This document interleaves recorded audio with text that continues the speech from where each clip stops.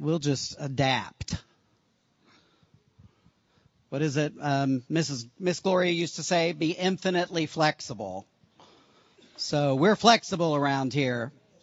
You know, I was, as they were singing that song, when I think about the Lord, I was thinking about, Dan had everybody sing that again. You know, He is faithful. He is so faithful. And how many of you got to be here last Sunday?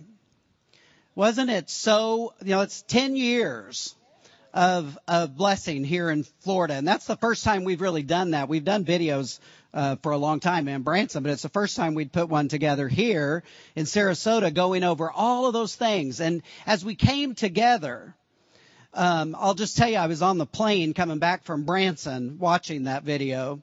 Brother Devin had been working on it, and we were looking at it. And I'm sitting on the plane, and almost, I didn't expect it. I wasn't thinking about it. I'm okay. I'm just going to stick with the handheld, yeah. I wasn't expecting it. I wasn't thinking about it. But, you know, just the glory of the Lord was there in that video. And as those things started coming up, all that I could think about in my heart was, He is faithful. He is faithful. He is faithful. He is faithful. And I found myself sitting up against a window on the plane with tears just rolling down my face. Not tears of sadness, but joy because He is faithful. And I was excited about Sunday because we were all coming together in one place to talk about His faithfulness and to give thanks for those things that have happened. And I started thinking, as we were sitting here just a few minutes ago, what if this church wasn't here? Having come through watching that video last Sunday and project after project after project, those are kingdom projects.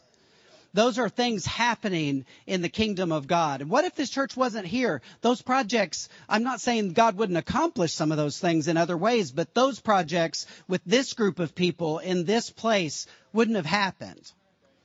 And I'm thankful for that. And I'm even more thankful that I got to be a part of it.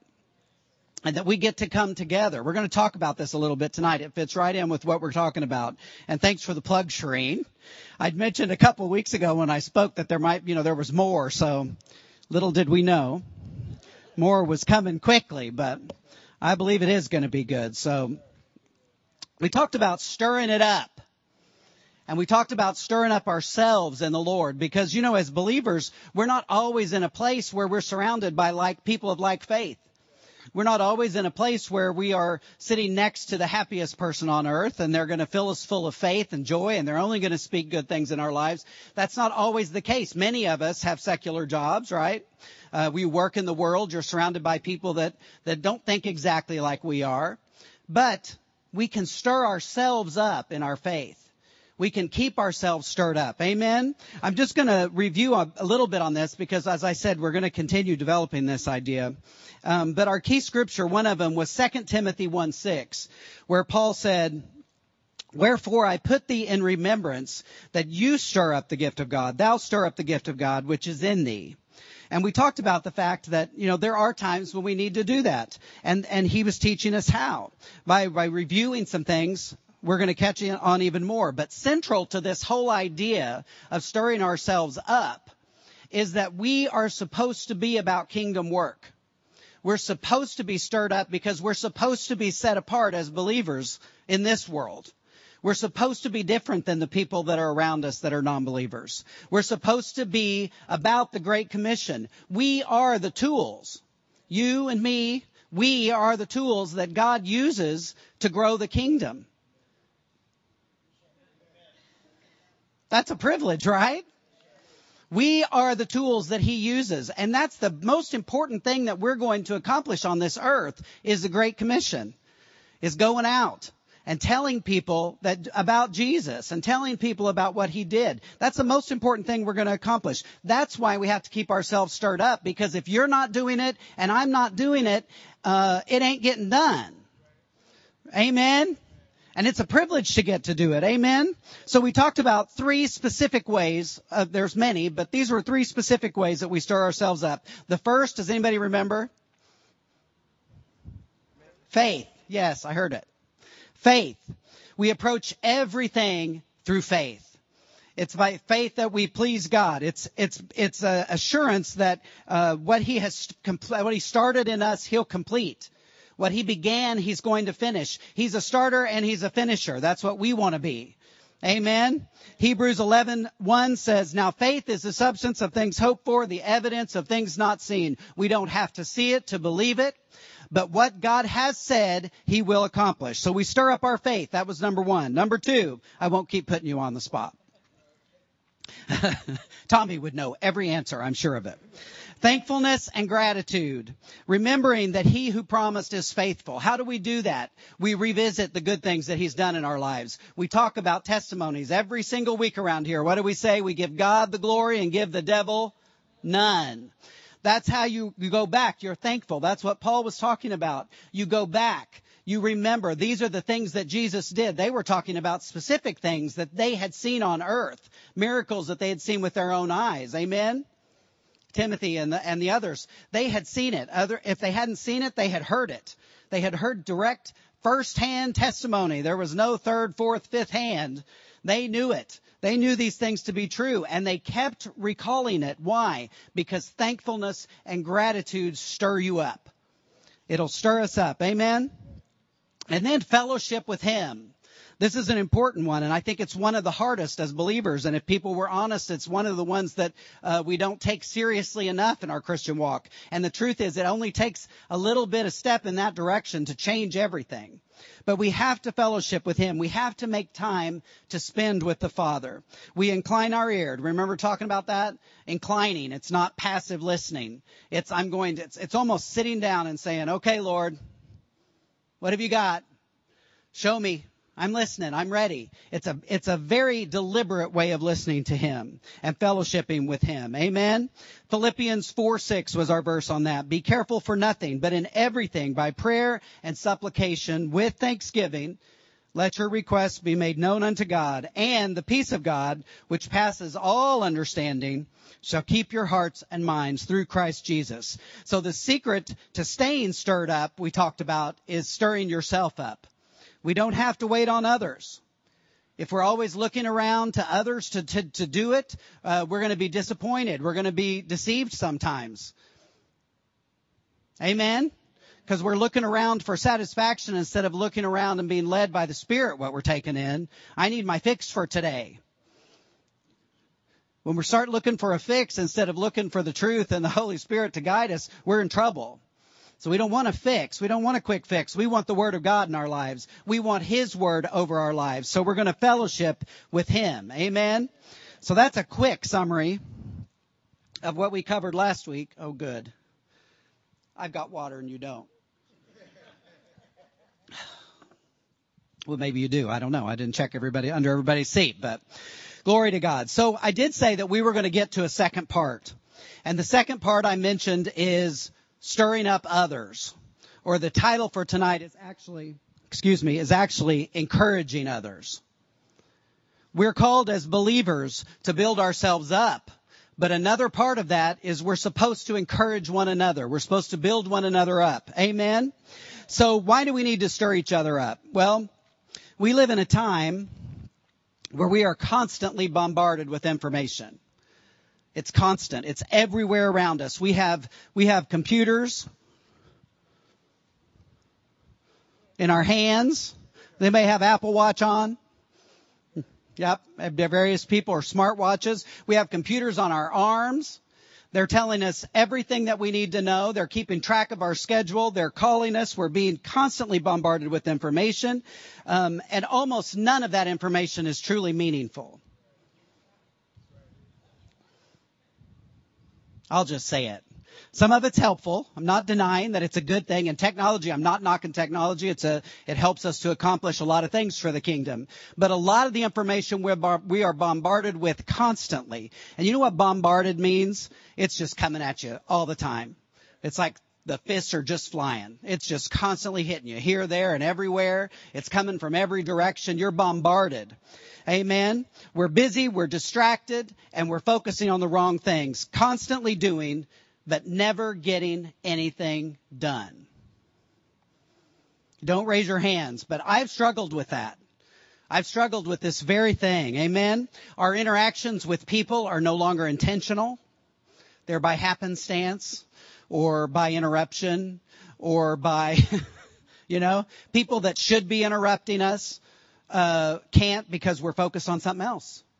Because we're taking in other information. We have our watches tell us when to get up. They tell us when now's a good time to go to sleep. They tell us, oh, you met your fitness goals for today. They tell you they'll set them up right, and they'll tell you if John and Susie and Timothy and Tom and Paul and everybody else has met their fitness goals for the day, because it's all about competition, right? Does anybody relate to that? I hear these ding, ding, dings coming from watches. It's like, oh, I met my goal for today. Oh, we'll be sitting in the living room and Amy said, hers goes ding, ding. It's like sleep time. It's a good time to go to bed. We're letting our watches tell us this. Really? But we are so bombarded by this stuff. And it's no mistake that we live in this time. It's no mistake, because the enemy knows that distracted people, they can't focus. They don't accomplish what they're supposed to get accomplished, right? I'll give you an example. A couple of years ago, I really went through a time when I was really having problems focusing on things. And of course, the enemy is sitting right there to say, oh, your memory's going. You're slipping. We laugh, but it happens. And I got to a place where finishing a conversation was difficult for me to stay focused long enough for me to think, okay, this is what we were talking about. It's a scary thing. And fear will set in real quick if you let it. But when I finally got my senses together and I inquired of the Lord about it, all I got was focus. And my problem was that I had lost focus. I was doing 10,000 things and getting, as I said earlier, nothing was getting accomplished.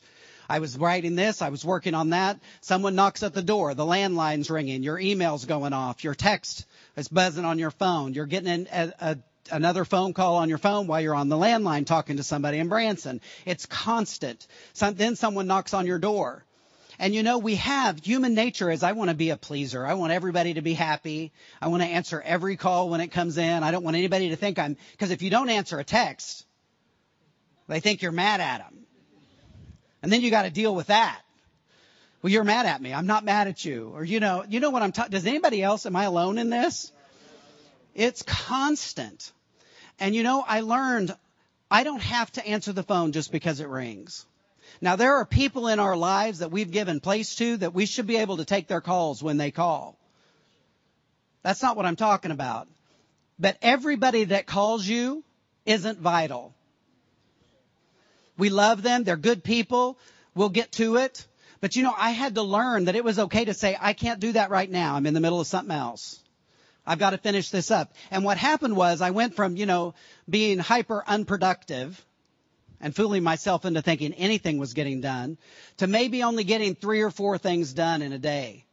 But they were 3 or 4 things that are done well.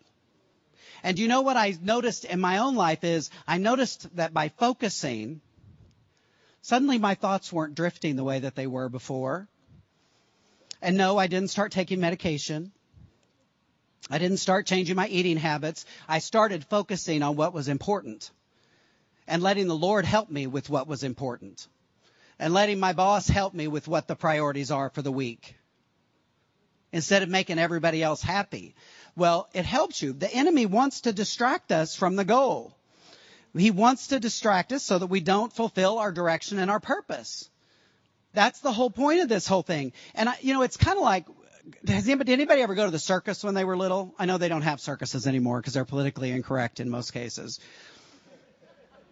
We can't train animals like that, I guess. But anyway, when you go to the circus, I was reading a book about John Ringling. We know him very well here in Sarasota. But he was talking about, go to the big 3-ring circus? Do you know the whole idea was to keep you so distracted that you had to buy a ticket and come back the next night because you couldn't see everything? It was all, and I'm not knocking it. I had fun when I was a kid going, but you could never take it all in. There was something going on in front of you and there's something going on down there. And, I can't see what's going on over there, but people are cheering and there's fire on this end down here. And there's an elephant running around and doing all this. The idea, it's exactly the tool. It's a favorite tool of the enemy to keep us so looking around thinking we won't miss anything that we really don't see anything. And while we think we're looking at all this important stuff, we are missing stuff just left and right. Where could I help somebody? Where could I minister to somebody? Maybe I didn't take the only call that I needed to take that day to help with somebody, to pray with somebody, because I was distracted by something else, other things going on. And you get to going so fast. You're missing things. We lose our focus. This is not a circus. That's how the enemy operates. We're not supposed to operate like that. We're supposed to be different than him. Amen? And I'll just say this, as I'm talking about all this stuff, when I start talking about that, my blood pressure kind of starts trying to inch up. The enemy uses that. It causes anxiety about things. And some of these things are good things. I'm not saying you don't even have to be focusing on bad things. You can be focusing on good things that are still the wrong things. Amen? It distracts us from the work at hand. It's why we must guard our hearts and our minds constantly. Amen? It's why we talked about in the beginning, in our review, we have to fellowship with him. Why? Because it's key to staying focused.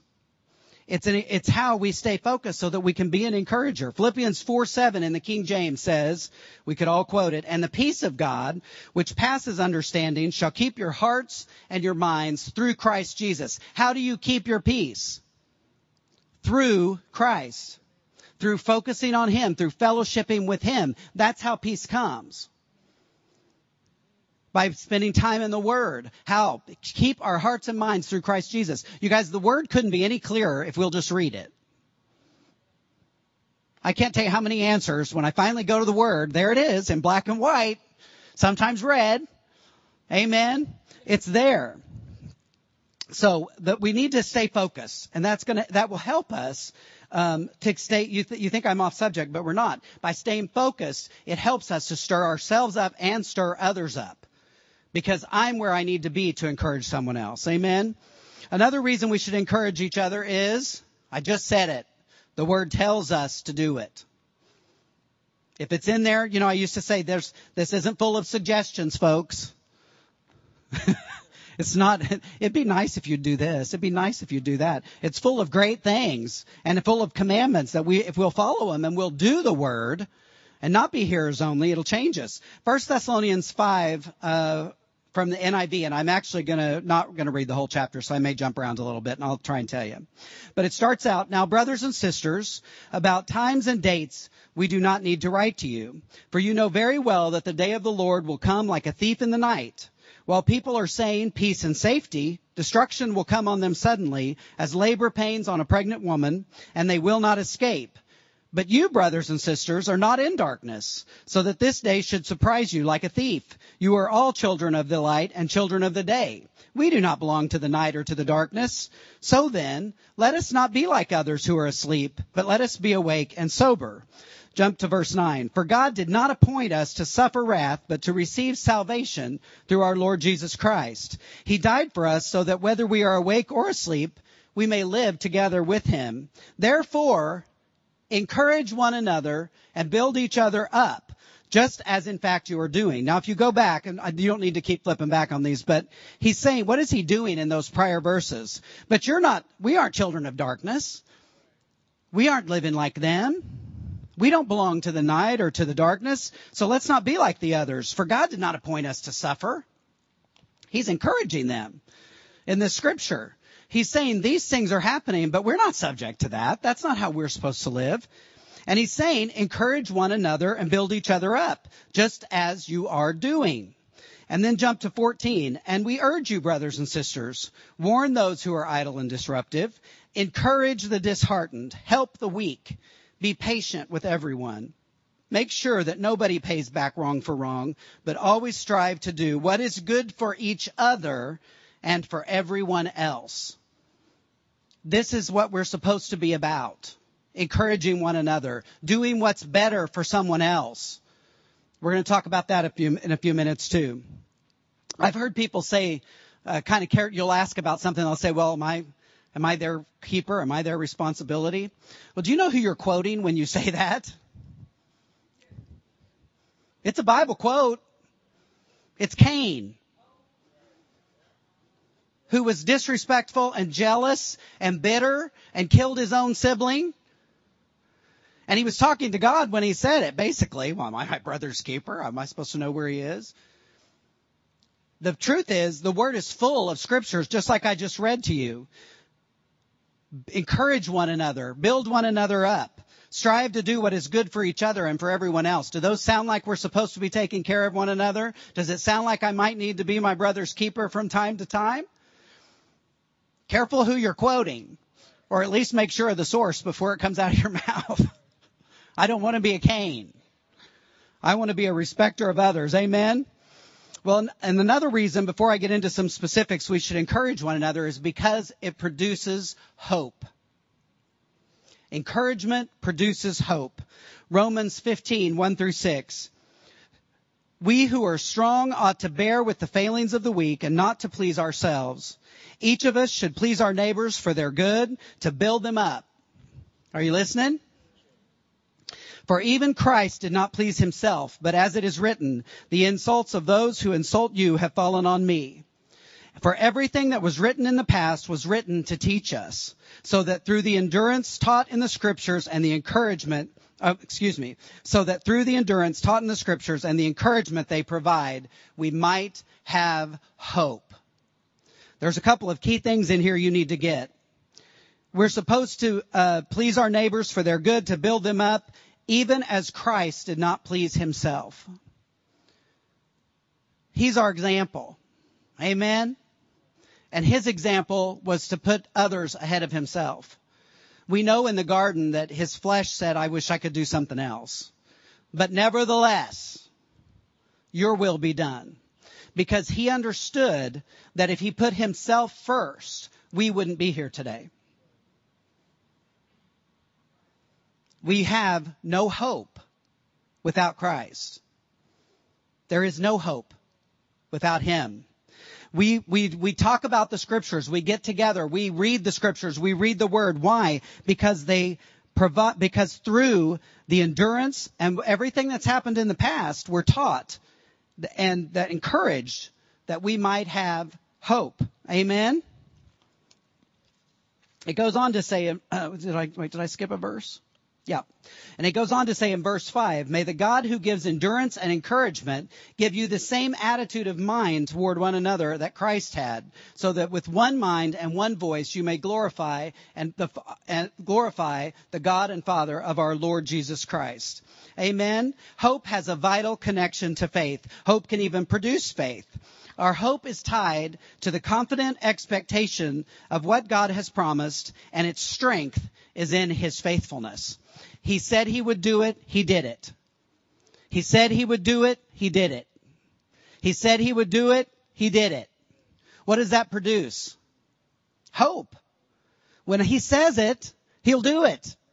That's what the word proves out in both this word that he's given to us, but also in the word that's been played out every day in our lives. If God says it, he'll do it. If God says it, he'll do it. Every time you hear a testimony of the goodness of God, how many of you say, he'll do it for me? He did it for them. We do this every week. If he'll do it for them, he'll do it for me. Why? Because he's faithful. And that's encouragement. So when we encourage and we get together and we're talking, we're producing hope in others. It sets us apart. Amen? So how do we encourage one another? I think sometimes when we talk about encouraging, we kind of tend to err on the side of thinking it's just being nice to somebody. You're going to make it, sister. You're going to make it. You're going to make it, brother. I don't know what you're going through, but you're going to make it. And that's good. I'm not saying don't encourage one another that way. But there are actual things that we should be doing daily as we interact with people that are an encouragement to them. You want to hear about some of them? Well, the first one is, in order for me to encourage you, I have to participate. I can't play in a game that I don't show up to. And I can't encourage, love, and urge others to follow good things if we're never around each other. It got really quiet. If we don't know each other, how can I encourage you? If we don't fellowship together, how do I share what God's doing in my life with you? Amen? If we neglect meeting together, then we cannot do the stirring up that's necessary for our Christian walk together. I get excited about being around people. Now, I know some of you won't believe this, but I'm very introverted by nature. I can be alone a lot of the time and be very happy. Introverted, look it up. It doesn't mean what most people think it does. You think, oh, he gets up and talks in front of people. That doesn't mean you're not an introvert. It means I'm exhausted when it's over with. But great news, I have a comfortable bed and a quiet house. But you understand, I coming together with people, I still enjoy doing that. And I enjoy doing it more with you guys. I was excited about that crowded lobby last Sunday. The desserts weren't bad either. But I get excited about coming together. We met new people last week. I met people that have been coming to the church for a couple of years that we've never had the opportunity to actually talk. I've seen their faces on volunteer applications, but I've never met them. That's fellowship. That's coming together. If I wasn't here, I can't participate in that. If I wasn't here, I didn't get to meet those people. If I wasn't here, I didn't get to hear that I look smaller in person than I do on TV. I take that as a compliment. But you understand, we have to come together. And why does this idea of fellowship keep coming up? We didn't get a memo to talk about it. Nobody sent a memo out to the church or to any of it, to Brother Copeland or to anybody else that's talking about fellowship and say, we need to start getting people back in church. We need to start getting people back in church. It's because we live in a time when it is becoming so separated.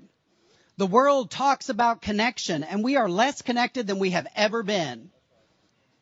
How many of you have heard that? We're connecting. We're connecting. Well, we're connecting through social media, which is not connecting. It's not real. It doesn't represent real life. There's all these platforms out there, so if this one starts bothering me, I can jump to this platform, and this one's the truth for a little while, and then that one's the truth. That's not connecting with people. No. It's a good tool, but it's not connection. Not the way that we're supposed to be connecting. Amen? Hebrews 10:24 and 25 in the NIV says, let's see. Hebrews 10:24. Yep. And let us consider how we may spur one another on towards love and good deeds. Not giving up meeting together as some are in the habit of doing, but encouraging one another, and all the more as you see the day approaching. We should be doing this more now than ever before. Regardless of whether you believe we're in end times or not, we're closer to end times than when this was written. We should be getting together and encouraging and coming together and fellowshipping more now. Why? Because it says right there, driving us, stirring us up to one another to love and good works.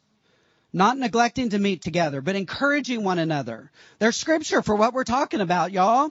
It's good. Now go back to verse 23 that tells us where the stirring up should begin. Verse 23 says, let us hold fast to the profession of our hope that we possess, for he who promised is faithful. This is the beginning of coming together and the beginning of hope. We hold to the hope that he who promised is faithful. This is how it starts. He promised, he's faithful. Amen. This is connection because of the hope that produces. He goes on and says, put verse 24 back up. I wasn't going to do this part. And I actually I don't know if you can tell, but I made the font really light because I was going to skip it, but I'm going to do it anyway. Because sometimes you need to break it down. The first one, verse 24, says consider. That's contemplating. When I'm considering something, I'm making it a concern. I'm thinking about it. I'm spending some time with it. It's important to understand. Then how to stir up one another. This means to provoke or promote with intention and purpose. It indicates motion in a certain direction for a certain purpose. I talked about that last week. Sometimes you need to be stirred up for healing. You need somebody around you to say, you are the righteousness of God in Christ. You are healed. You are whole. You are complete in him. He paid the price. He bore your sicknesses and your diseases. You need to stir that up. Or maybe it's finances. Whatever it is, you're provoking that in someone else.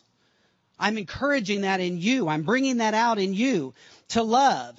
And when in love here, this is talking about the God love that has everything that you need at its core.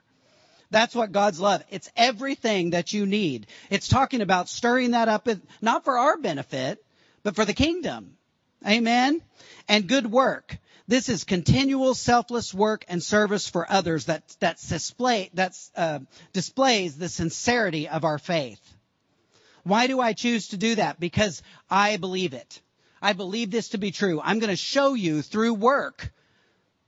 That a lot of people get upset about that. We don't do works, Brother Tom. Well, you better be doing works. And I'll tell you why. Because the scripture says to do it. James 2:14 through 18 says, "What good is it, my brothers and sisters, if someone claims to have faith but has no deeds? Can such faith save them? Suppose a brother or a sister is without clothes and daily food. If one of you says to them, 'Go in peace, keep warm and well fed,' but does nothing about their physical needs, what good is it? In the same way, faith by itself, if not accompanied by action, is dead." Right there. And it says, "But someone will say, 'You have faith, I have deeds. Show me your faith without deeds, and I will show you my faith by my deeds.'"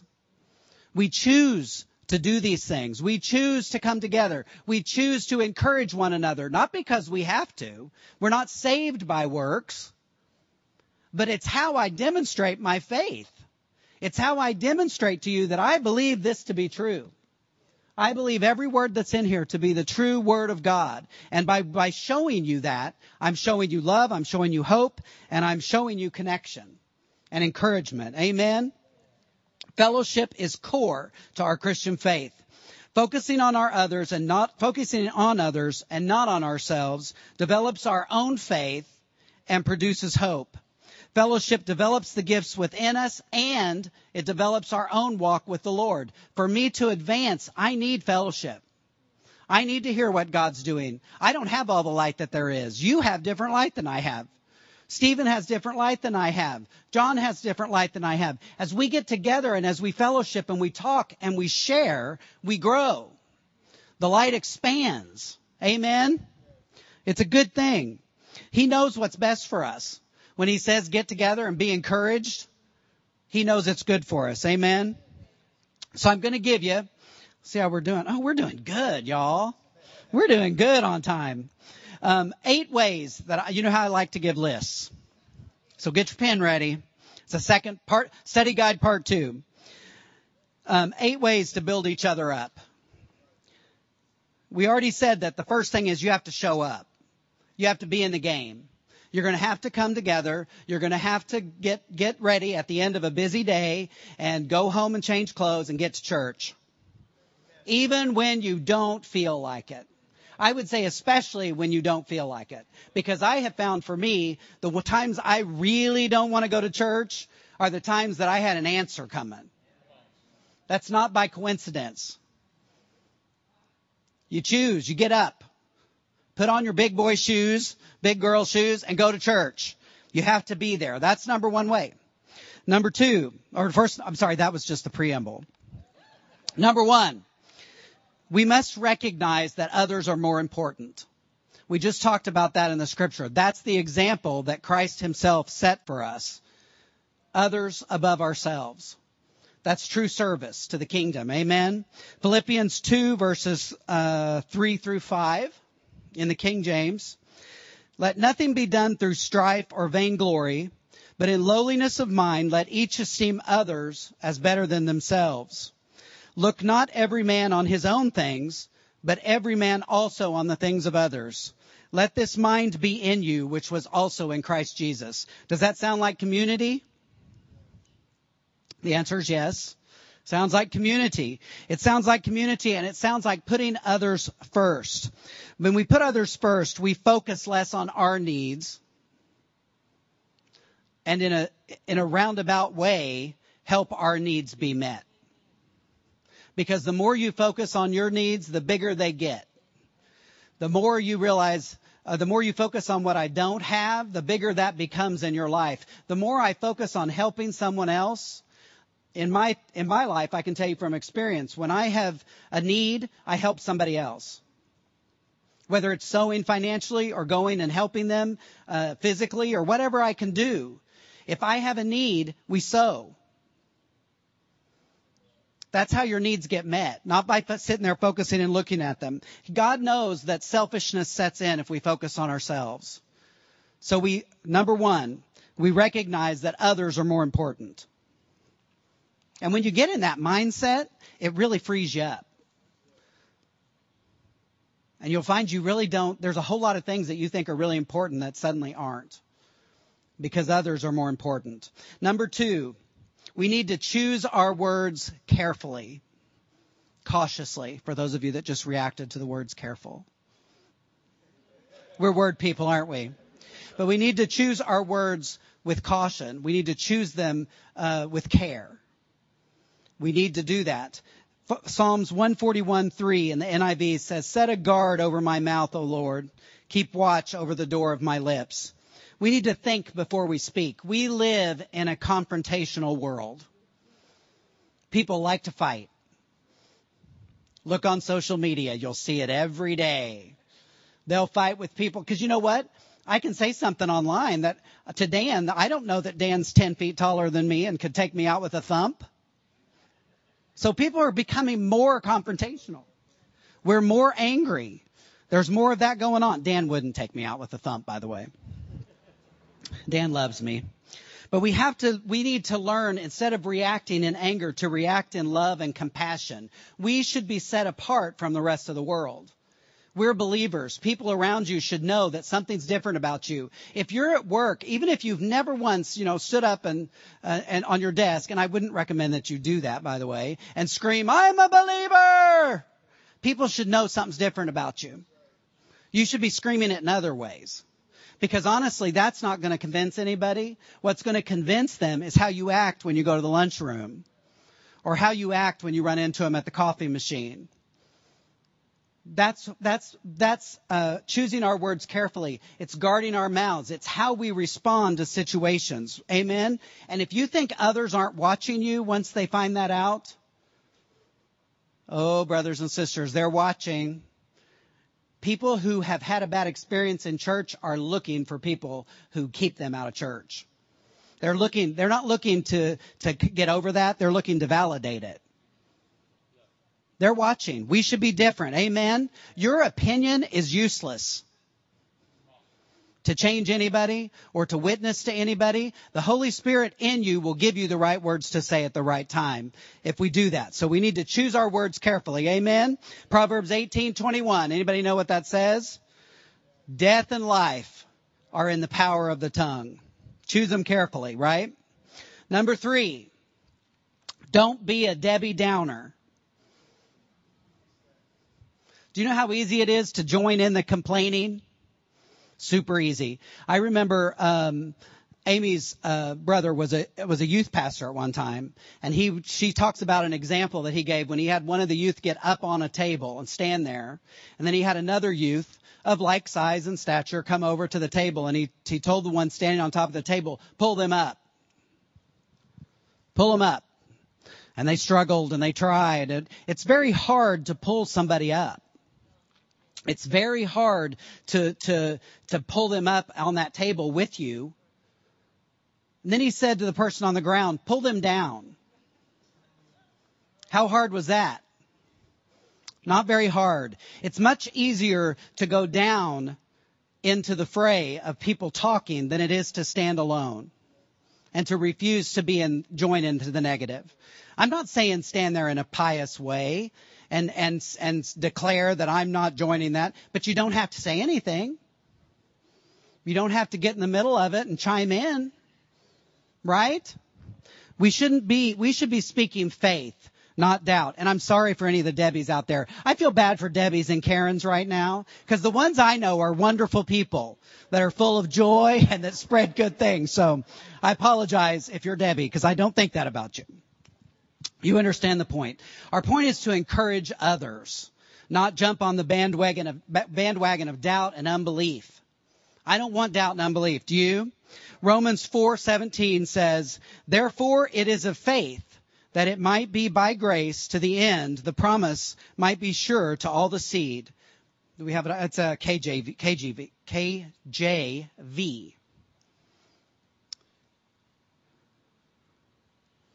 Romans 4:17.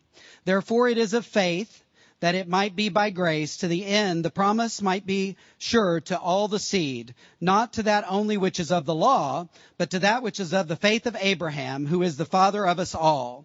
As it is written, I have made thee a father of many nations, before him whom ye beloved, even God, who quickened the dead, and calleth those things which be not as though they were. We do not want to come into agreement with doubt and unbelief and negativity. We want to say the opposite. We want to speak faith into the situation. Stick with faith. It will not let you down. Because he who promised is faithful. Amen. Hope produces faith. Be the hopeful, faithful person in the situation. Number 4, be quick to forgive. Is that encouraging? It's encouraging. Do you know that you and I have the power to deliver and release people from condemnation? You say, well, that's a bold statement. Do you know that if I forgive quickly, the best thing is for condemnation never to set root into a situation. I can choose to say, you know what, that hurt, but I forgive. I can choose to not even allow that person to step into condemnation. I'm not talking about delivering them from their sin. I'm talking about I can choose forgiveness. And I hear people say all the time, well, I can forgive, but I can never forget. That's not forgiveness, by the way. Colossians 3:13 through 15 in the Living Bible says, be gentle and ready to forgive. Read this next part very carefully. Never hold grudges. Do you know what that is? It's remembering. If you remember, you will hold a grudge. Remember, the Lord forgave you, so you must forgive others. We have the power to release people from condemnation. Amen. Guilt and shame never build somebody up. That never helps a brother to put them under guilt and shame. Maybe they did something wrong. So have you. So have I. We can choose to forgive quickly. Amen. Number 5, don't stir up strife. There's a good one. I know everybody said, I never ever do that. Well, why would you ever want to cause anybody else to unnecessarily stumble? Why would you ever want to bring them in the presence of the enemy into any situation? You don't, amen? Don't talk behind someone else's back. You know what that is? It's gossip. That's right. Never share what is spoken to you in confidence. You know what that is? Unfaithful. And it's stirring up strife. The only reason to repeat something is to stir something up. To say something unkind, either you falsely believe that we falsely believe it makes us feel better about ourselves or makes somebody think we know something that we don't. Don't stir up strife. The enemy does a good enough job of that. We don't need that. We don't need it in our lives, and it's not encouraging. Listen for a Holy Spirit answer. Go back there. If you didn't get one, don't say anything. Amen. I think that, the scripture talks about taming the tongue a lot because it's the Lord knew that was going to be a challenge for most of us. Amen. If you don't have an answer that comes up from in here, don't say it. If it, Janet used to say that came from here, not from here. Or it came from here, not from here. See, that's right. So you want things to come from here. If it's coming from here and out here, don't say it. It's not going to be edifying. Amen. So our scripture on that one is Proverbs 17:9 from the ESV. Whoever covers an offense seeks love, but he who repeats a matter separates close friends. What does love do? Love covers. Love doesn't promote strife. Love covers. Love tries to make it better. Love tries to encourage someone else and keep it good. Amen. Number 6. Is that what we're on? Did I skip one? Nope. Number 6. Testify to the goodness of God. What has God done for you? In 2 Peter, our scripture we read earlier, he said, I think it meet, as long as I am in this tabernacle, to stir you up by putting you in remembrance. That's because my God has given you a testimony in a situation to help someone else. To share. That doesn't mean that, there are things that have happened in my life that I have never shared until the right situation came up and the Holy Spirit says, it's time to share that with them because it's going to matter to them. So you can share something at the wrong time and it doesn't come off as helpful. You still have to be led in the situation. But if God has done something good for you, He's going to give you opportunity to share that and to encourage and to build up your brothers and sisters. Amen? So we need to ask Him for those opportunities because when God does something good for me, I want to share it. Amen? When God does something good for you, what are we supposed to do? Thank you, Lord. That was nice. He helped me. I'll tell you what, when God meets a financial need, I say, glory to God. We paid cash for something we've never paid cash for. When I'm feeling better and I'm getting healed from a disease, are you going to say, oh, thank you, Lord? No. You're going to say, thank you, Lord. So that when you face someone else and Robert has something that Tom's been through, I can say, Robert, God did this for me. He delivered me. When they said there wasn't hope, He gave me hope. And not only that, I'm healed and I'm free and I'm delivered. I don't even have to go back. Glory to God. Does that encourage Robert when he's facing the battle? For someone else to say, I've been there. I've been in exactly the same situation and I came through. Not only did I come through, but I'm better than I was before. I've recently had some challenges physically. The Lord's helping me. But as I went through one of the tests, they said this doesn't repair itself, generally speaking. And I said, never. And the doctor said, well, in 30 years, I can't say I've never seen it happen, but it's rare. And I said, well, you're looking at a rare person. Glory to God. Now, and I'm good. Glory to God. I have no question about it. I know because I have the word, what He promised and what He said He's faithful to do. Does that help somebody else going through something for me to be able to say it's rare, but it happened to me? It doesn't happen all the time, but God does it. And that's what I loved about asking that. That was a God question when it came out of my mouth. Does it ever happen? Because things always happen. Because I know God is doing things all the time. And I know any doctor I'm talking to has come into contact with my God at some point, whether they realize it or not, whether they call it a miracle or not. But that's what Tom needed to hold on to. Well, it's rare, but I'm a rare breed. And the staff is going, yes, you just don't even begin. Oh, he's a rare one, and thank God he's alone. He's an individual. Glory to God. But we're supposed to share those things. You want to testify to the goodness of God. You want to share what He's done for you. Because just like Brother Keith says, every service, if He's done it for you, He'll do it for someone else. And that will help people more than almost anything you can say to them. You can sit and read them the word all day long, but for them to see that it's happened. What was he talking about in the temple? He was talking about things Jesus had done. He had seen those things. Do you believe that ministered to the people He was talking to? Then why do you think that what is happening to you, what Jesus has done in your life, what the Father has delivered on His promises, doesn't change someone else? That's a first-hand testimony of the goodness of God. That's exactly the same thing as the people who saw Jesus performing these things happened. You saw it.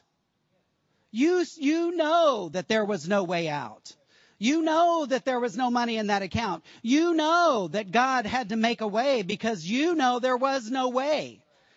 There was no healing. There was no way to meet that need. There was no money to pay that bill. You know it happened because of Him. Because you didn't tell anybody else that it was going on. Amen? Have you had those kind of faith experiences? If you haven't, you can. Because He does it every day. And that's what we should be sharing with one another. Okay, number 7. Stay humble. When we start coming off as holier than thou, it doesn't help anybody. It doesn't help anybody. We need to remember we've all fallen short. The scripture says we've all fallen short. Amen. Every single one of us. Don't judge others. People have different light on different things.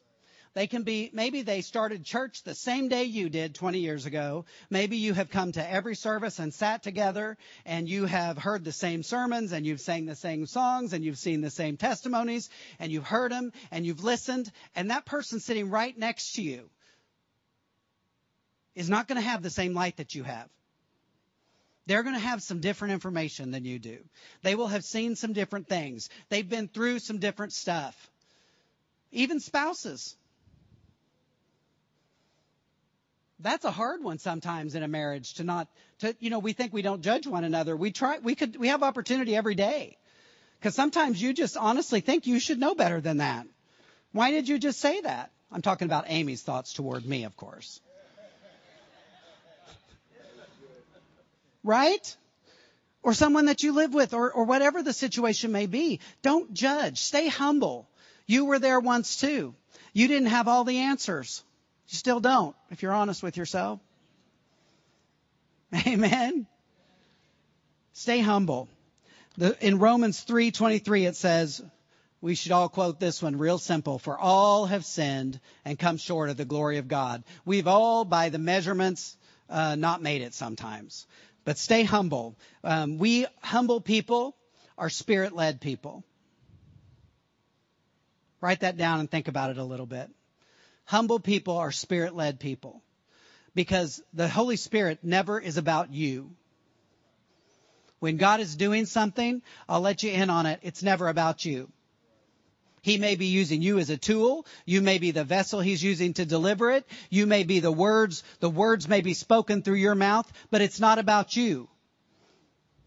It doesn't draw attention to you. It draws attention to the Lord. It draws attention to the Word. That's humility. Humble people are Spirit-led people. Amen. And then number 8. Be positive and just ooze happiness. That's a way to encourage one another. Positive thinking is purposeful, it's definitive, and it's outspoken. I kind of laughed about happy people. I used to work with this lady, and she would come in and help us all the time, actually. She was some of the best help we had. But she was the happiest morning person you have ever been around. And she would come in and you would see her and she'd say, "It's a beautiful day." And if I hadn't had my coffee, you just, "Why are you so happy?" This was years ago, of course, years and years ago. Many, many years ago, actually. More than I care to repeat. But she would come in. She was so happy. And when she would see you later in the day, she'd say, "Are you having a happy day?" And as this person came in, it was so annoying in the beginning. It just was. But as this person came in, I kind of began to realize and think about this. She was happy all the time. And you know what I've learned about her over the course of years of working with her? She had a lot of things to not be happy about. She went through some really difficult times during those few years that she worked with us. I think it was 5 or 6 years, actually. But during those years, she went through some stuff. But she never came in that she wasn't that person. That was, "Are you having a happy day?" Smack. That's what your flesh wants to do sometimes. But you know what? I began to see her in a completely different light because I thought, this person who's always happy and always up is ministering to more people than I am. And I'm the Christian. Everybody knows Tom goes to church. Everybody knows we're involved in our church. But I guarantee you that she, during that season of my life, she ministered and encouraged more people than I was. And that's wrong. And I had to repent about that. We should be up. We should be positive. We should be happy. And maybe even more so when we're going through something. Because I don't want your sympathy. I want the Word.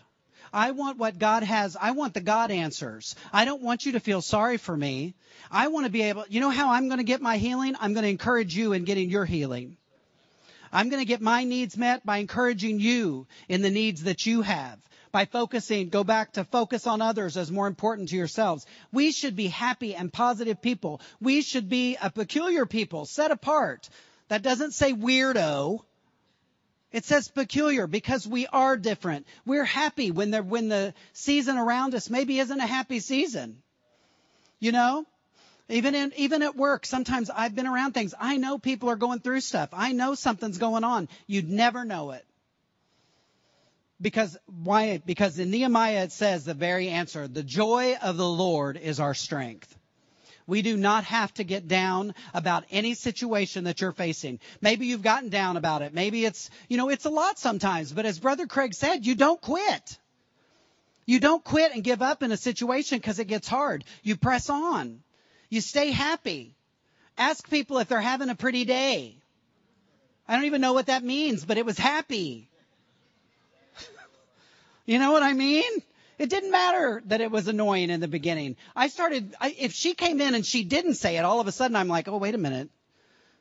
Her name was Janet too, not this Janet. But her name was Janet, and you would go over and be like, everything good? And she'd say, oh yeah, are you having a happy day? Having a pretty day? She just forgot sometimes. But then you kind of got to where you were like, no, I kind of need your happy day. I need that peppy person. I want to be that person. I want to be the person that comes in and is happier and that is consistent. I'm not saying I am, but I'm striving to be better. I'm better than I used to be. Amen. We were doing baskets for Greater Faith Conference, and somebody where they were being really nice, and they said, oh, you're just always so happy. And I looked at another staff person and I started laughing. And I said, well, don't ask the staff if I'm always happy. But you know what? Somebody thought I was. That was encouraging to me. And I am by nature a happy person because I know what the Lord has done for me. I know what he's taken me out of. I know what he's delivered me. I know what doors of opportunity he has opened. I know myself better than there's things about all of us we don't want put up on the billboards. But I know that God can still use us because we have a heart for him. Amen. We're works in progress, but we can be happy about it on the journey too. Amen. In closing, and this isn't one of the points, but it is a very important fact as it comes to encouragement. And I just wrote down, but without love. Because without love, none of these things work. You can go through the motions. We can go back. Let's see. We can go back to number 1, and we can recognize that others are more important. We can choose our words carefully. We can not be a Debbie Downer. We can speak faith. That was the real message there. We can be quick to forgive. We can not stir up strife. We can testify the goodness of God. We can stay humble. We can be positive and ooze happiness. But without love, none of it works. And we know that. For our closing scripture here, 1 Corinthians 13. We know it. I'm not going to read the whole thing, and this is out of the ESV. If I speak in the tongues of men and angels, but have not love, I am a noisy gong or a clanging cymbal. And if I have prophetic powers and understand all mysteries and all knowledge, and I have all faith so as to move mountains, but I have not love, what does it say? I am nothing. Go back and read that again. If I have prophetic powers and I understand all mysteries and all knowledge, this is very all-encompassing. And I have all faith so as to move mountains, to remove mountains, but I have not love, I'm nothing, it says. This is scripture. If I give away all I have, and if I deliver up my body to be burned, but I have not love, I gain nothing. Love is patient and kind. Love does not envy or boast. It is not arrogant or rude. It does not insist on its own way. It is not irritable or resentful. It does not rejoice at wrongdoing, but rejoices with the truth. Love bears all things. You can say this with me. Love believes all things, hopes all things, endures all things. Love never ends or fails. That's right. Amen. Did you get something out of that? I enjoyed it. I had fun. Stand up with me. I'll tell you something.